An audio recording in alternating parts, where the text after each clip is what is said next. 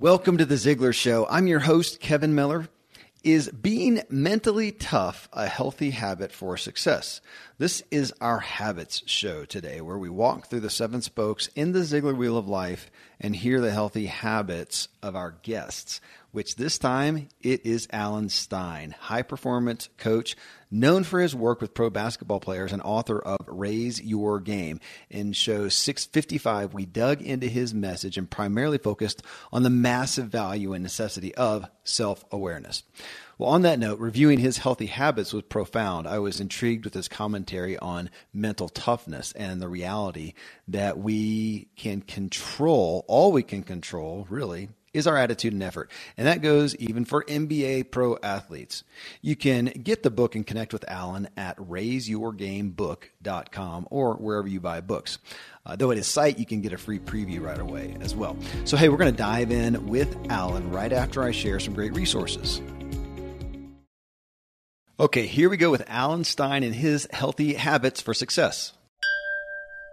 Okay, well, the habits show here in these spokes, the first one is always physical nutrition. Of course, always interesting to talk about this with a guy like you who spends their lives with guys at the top of physical nutrition. So this has got to be one that's always kind of acute, and maybe even in your industry, somewhat of a given.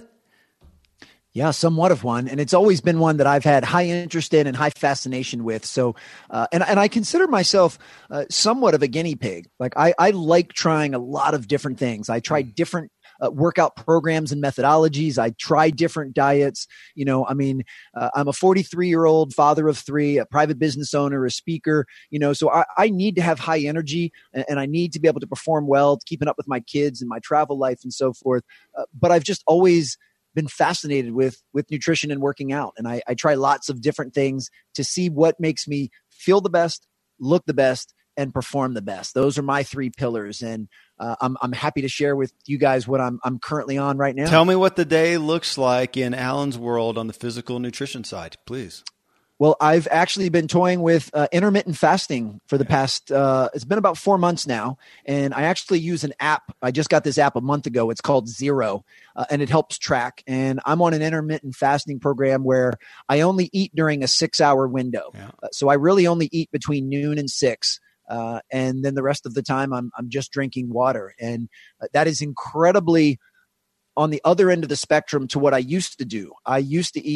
I would graze and eat little snacks and meals all the time. I'd eat 6, 7, 8 times a day. I'd eat from the time I woke up to the time I went to bed.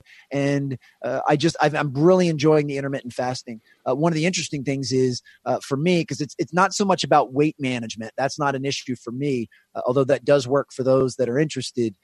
The mental clarity that I've had, I've improved my sleep, my focus, my mental clarity. I mean, as we're recording this right now, I have not eaten in 19 hours, which I know is, I'm not on par with Gandhi or anything like that, but for most people, that's a long time to go without food. And I feel as clear and as focused as I've ever felt. So for me, it's been a neat experiment. And then when I do eat, my rules for food are I try to eat things with as minimal ingredients as possible. So I try not to eat a lot of processed food. You know what's in a sweet potato? A sweet potato. That's it. You know what's in a piece of chicken? A piece of chicken. That's it. Minus, any things that you put on top of it, as opposed to you get a box of wheat thins and you look on the side and there's 78 little ingredients, most of which you can't pronounce or know what they are. Yeah. So I try to eat fresh, natural food, only eat in that window because I don't like living by a lot of rules. But from a nutrition standpoint, that's been working well. I try to take a hot yoga class 2 to 3 times a week, which just is dependent on my travel schedule. When I'm home, it's a given 3 times a week. And then I do some body weight strength exercises, push-ups and pull-ups and lunges to kind of round that out. And that's about it. And so it doesn't take up a tremendous amount of time of what I'm doing, but it's one of the areas that I've been the most consistent in my life, that I've maintained a pretty high level of fitness ever since I was a child. And but I've got it down now where it's just a part of what I do and who I am. Next spoke, family and friends. And I know you are a devoted father to 3 kiddos. But this includes what you do for the key relationships in your life to keep them well. What are the consistent investments and habits? Well, one important thing to note is, and I lead with this all the time because it's something I'm actually proud of. I'm very amicably divorced. And those are usually not two words that people say in the same sentence. My ex-wife and I, we get along great. We've maintained a nice friendship. We make excellent co-parents. Yes, I am the proud father of 8-year-old twin sons and a 6-year-old daughter. And I mean, of course, that's brought its challenges, being a co-parent. I live about 15 minutes away, but we've ironed out a great parenting schedule. I have my kids on Tuesdays and Wednesdays and then every other weekend. And my goal with my kids, it's not about quantity of time, it's about quality of time. And I've taken a page I've heard this attributed to both Nick Saban and Oprah Winfrey, two people that know what they're doing.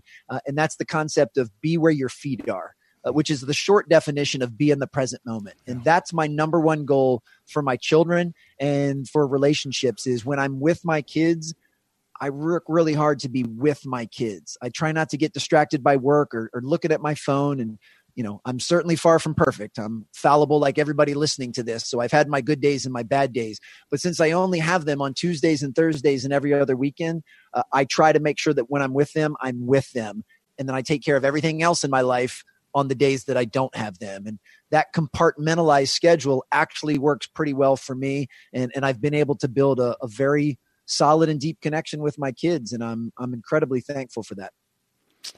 Next one then is mental. And my gosh, this is one that I would assume from your standpoint of working in the industry that you do is probably a little more acute than for most, because when you've got guys out there on the court and there's millions of dollars on the table, the mental strength, we hear that. We probably talk about that, with sports more than any other arena of mental strength, mental toughness. So I assume that this is a little more in your face, and I'm curious to hear what the things are that you employ for your own mental well-being. I define mental toughness as the ability to stay in the present moment and be free of distraction. And that's incredibly hard to do in a day and age where we're bombarded by digital distractions all of the time. But there's two things that I put my focus on to improve my own mental toughness, if you will. One is I have a mentality of next play. I don't ever worry about what just happened. I worry about what's going to happen next because it's the only thing I can have any control over. So if something in my life good happens or something in my life bad happens, I want to learn the lesson from it and move on. But it's over. So I don't spend very much time focused on dwelling or worrying about the past when I'm at my mentally strongest. And then the other is I put my effort and my focus and my attention into the only two things that I have 100% control over. And that is my effort and my attitude. Those are the only two things I can control. I don't have hardly any control over everything else going on in the world. I mean, there's certain things that are in my sphere of influence, but the vast majority of what happens in this world, I don't control. So all I can do is control my response or my reaction or how I'm going to handle feedback. And I try to use everything in a way that moves me forward and serves me. So when something good happens, I try to take from it what I can and learn how to repeat that. When something bad happens, I try to learn the lesson from it so I don't repeat that and move forward. So for me, the constant daily trigger of reminding myself, be where your feet are, focus on the next play, and outside of your own effort and attitude, don't really worry about much. Well, and I got to make a call out to the book, Raise Your Game, which, folks, we talked through some key aspects of that in show 655 with Alan, but you talk specifically to some of those things. The next play, the effort and attitude are the only things you control. And I appreciate how you put those into real life scenarios with real people, with real things on the line. And again, encourage folks, go in there and get the book, study up on what he has shared with us. Well, 4, and this comes again right out of that main interview that we did at the end of the show. And I asked you, what are some areas you're working on for shoring up your own, raising your own game in essence? And you said financial, and that you have in the recent future here employed some new things for the better. So tell us what's happened on the financial spoke. For sure. It took me a while to get to the point to have the full acknowledgement that the financial spoke was by far the biggest performance gap that I had. That my career was going well. I was making good money, but I was not using my money as wisely as possible. With any type of currency, whether it's money or whether it's attention and time, there's three things we can do with it. We can invest it, we can spend it, or we can waste it.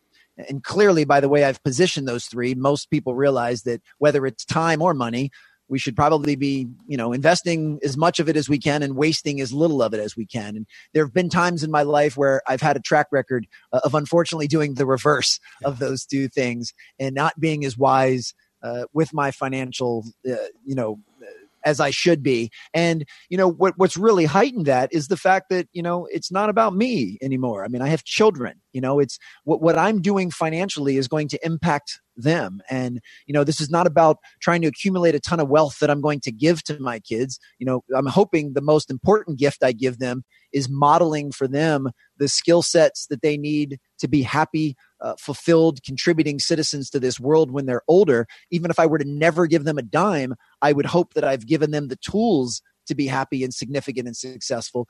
But generally speaking, from a financial standpoint, money can provide freedom and money can alleviate a lot of problems and anxiety if used correctly. And, there's lots of people that think money is evil, and I don't believe that. I believe money can be a tool to do a tremendous amount of good in this world. What you choose to put your money towards maybe determines whether or not it's good or bad. But, I know a lot of folks that do incredibly well financially, and they do a lot of good in the world, with philanthropy and donations and so forth. So I basically said, look, I've had my entire life to get my financial act together, and I have not done a great job with that. I need a coach. I need someone to help me. And I hired a financial advisor that has been amazing. And he's put some very basic helped me put some very basic practices in place. And the turnaround I've made just in the last 6 months has been phenomenal. And I'm incredibly thankful. And I chuckle, and I hope your audience chuckles too, because there's not a single thing that he's told me to do that I didn't already know. Mm-hmm. They were just a list of things that I was not doing. And now he serves as an accountability partner to say, okay, Alan, between now and our next call, I need you to do these three things. And I give him my commitment to do them, and come hell or high water, I'll make sure they're done the next time we talk. And because of that, I won't list the specifics, but I've made some great strides and set the platform to make sure that moving forward, I'm not going to go down the same path that I was going before. So I feel so much better now.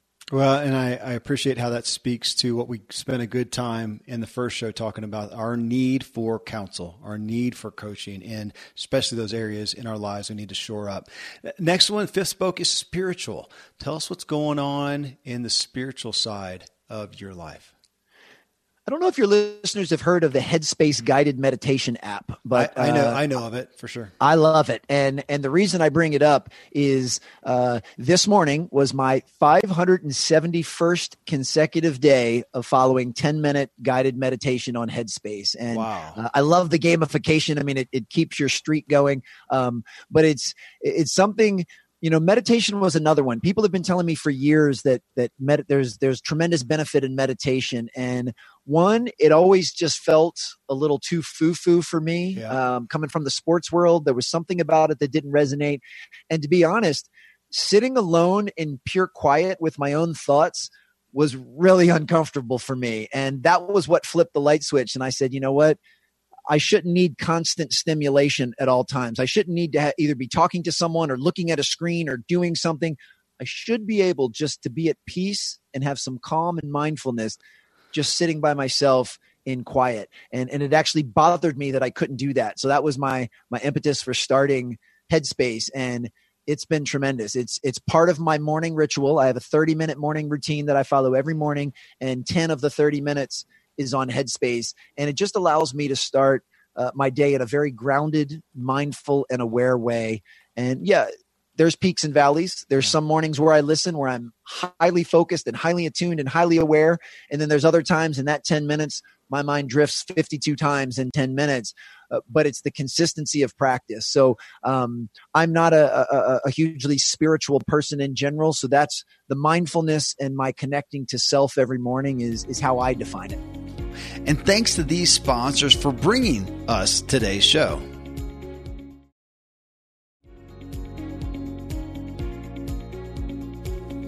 Six is career, and you're obviously here as a result, a lot of the career that you chose, and that you have a a passion for, but today it's obviously grown, and now you're not on the court as much or working with those guys as much, and you're speaking and sharing what you have learned, what you've experienced. What are the things that you do to somewhat harness your career and know, what opportunities to say yes to, what to say no to, and to keep it where you need it to be? I love the way you just positioned the say yes and the say no to, because that used to be a struggle of mine as well. I'm a people pleaser by nature. I love saying yes because I love serving other people. But as I got older, I learned that I needed to protect my time more, and that every time you say yes to something, you're saying no to something else. And you need to make sure that you look at both sides of that coin. That if I say yes to going and speaking at this event, then I could potentially be saying no to the time I'm supposed to spend with my children. Mm-hmm. And it's not out of judgment. There are times where that actually is okay to say yes to, and I should do that. Then there's other times where I shouldn't. But I'm much more in control of the yes or no in that paradigm now. But what's interesting with my career, I spent 20 years in basketball, working mostly with youth and high school age. And then 2 years ago, I decided to make a very distinct pivot, pun intended, to go to the corporate space. And the reason for doing that, I was just ready for a new challenge. I was ready to do something different. As many of your listeners might be able to appreciate, I spent most of my time with 15 to 18-year-old male basketball players, and I wasn't developing or growing as a man the way that I wanted to. I was pouring into them, and I took a lot of pride in doing that. But now that I'm on the corporate side and I'm getting a chance to be around people like yourself, where, I'm learning every bit as much from this conversation as hopefully you and your listeners are, that's really what's got me excited. And I go speak at events, and I'm very thankful to share what I learned, but I also listen to the other speakers, or I have these extensive calls before I go speak, and I'm learning so much. So it's really taking my own development to another level, and then just pivoted the things that I'm so passionate about to a new audience. So I'm still talking about the same stuff. I'm just talking about them to people more my age and in the corporate space instead of to teenagers in the basketball space. And that shift in audience has really reignited my fire and spark. Last one. Personal. And this is of course, we would say it's all personal, but these are the things that you do just for you, the fun, a hobby, whatever it may be, that just gives you joy, fun, play. I'm probably going to sound like a bonehead with my answer, because my answer is I enjoy watching things on Netflix. And before anyone judges and thinks I'm watching just mindless stuff, there's a few things that I watch specifically. One, I really enjoy documentaries just as a genre. I find documentaries to be incredibly fascinating, and I intentionally try to watch them in things outside of my normal scope. I've been fairly one-dimensional my whole life because I've lived in a basketball bubble. So I try to watch things outside of that. I also watch a lot of stand-up comedy. One, I love to laugh. I don't know anyone that doesn't enjoy laughing. But as a professional orator myself, I learned so much from watching stand-up comedians. I think they are the epitome of being a professional speaker, because it's just them and a mic, and they've got an audience of people that have the expectation of laughing. And that's what they have to do to deliver. They don't have PowerPoint, except for Carrot Top. They don't have any props. They just have to do it with spoken word. And, I study their staging and their blocking. I study their body language. I study their facial expression, their physicality, their tonality, how they pause, all of that stuff. And so while I'm enjoying the content and laughing, I'm also learning from them on how I can improve my craft as a speaker.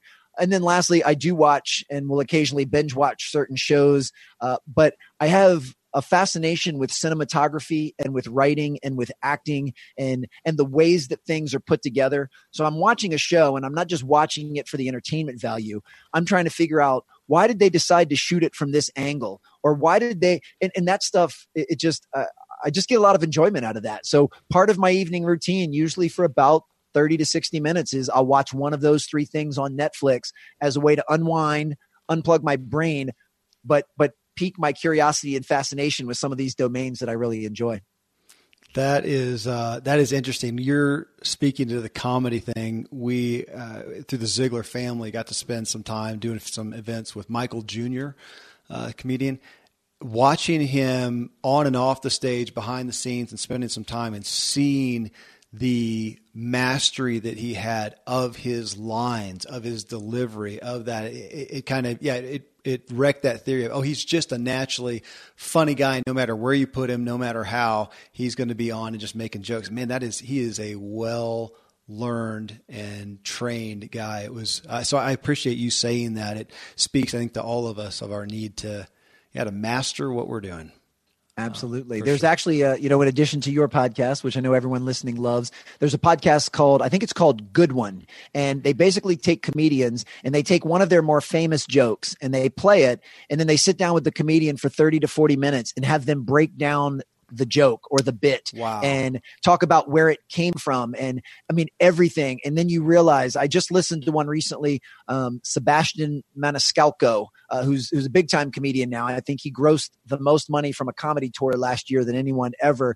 But it was talking about one of his bits. And it is what you just said so perfectly. Sometimes we just think, wow, these guys are just so funny. They just jump on stage and grab a mic and boy, we're all laughing. And you don't realize how much precision and care and thought and meaning there is into everything they do. I mean, every eyebrow raise and every movement and every syllable has been worked to perfection. And, I love the fact that he lives in California, Sebastian does, and he talks about, he gets an idea for a joke and he runs it by one of his childhood friends and they bounce it off each other. And then he starts to formulate a joke. And then he just goes to the comedy shop in LA and asks if he can get on stage for a couple of minutes. And he tries some stuff out. And then he sees how the audience reacts to it and he takes notes. And then he comes back a couple nights later and tweaked it and tries it a little dip. And he keeps doing that until he has what he feels is a pretty good joke.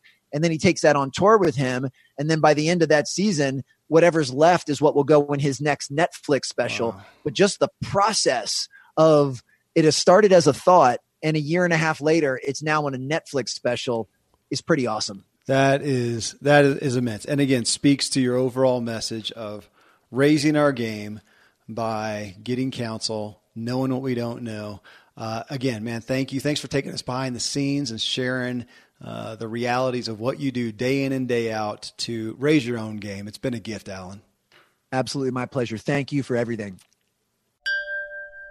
Well, there you go, folks. Behind the scenes into Alan Stein's healthy habits. I'm ruminating once again on his statement of when saying yes to one thing, you're saying no to something else. Something I know well, but man, I don't follow that very, very well either. It's not a strong point for me. Well, hey, you can get the book and again, connect with Alan at raiseyourgamebook.com or wherever you buy books. Though again, at his site, you can get a free preview of the book right away.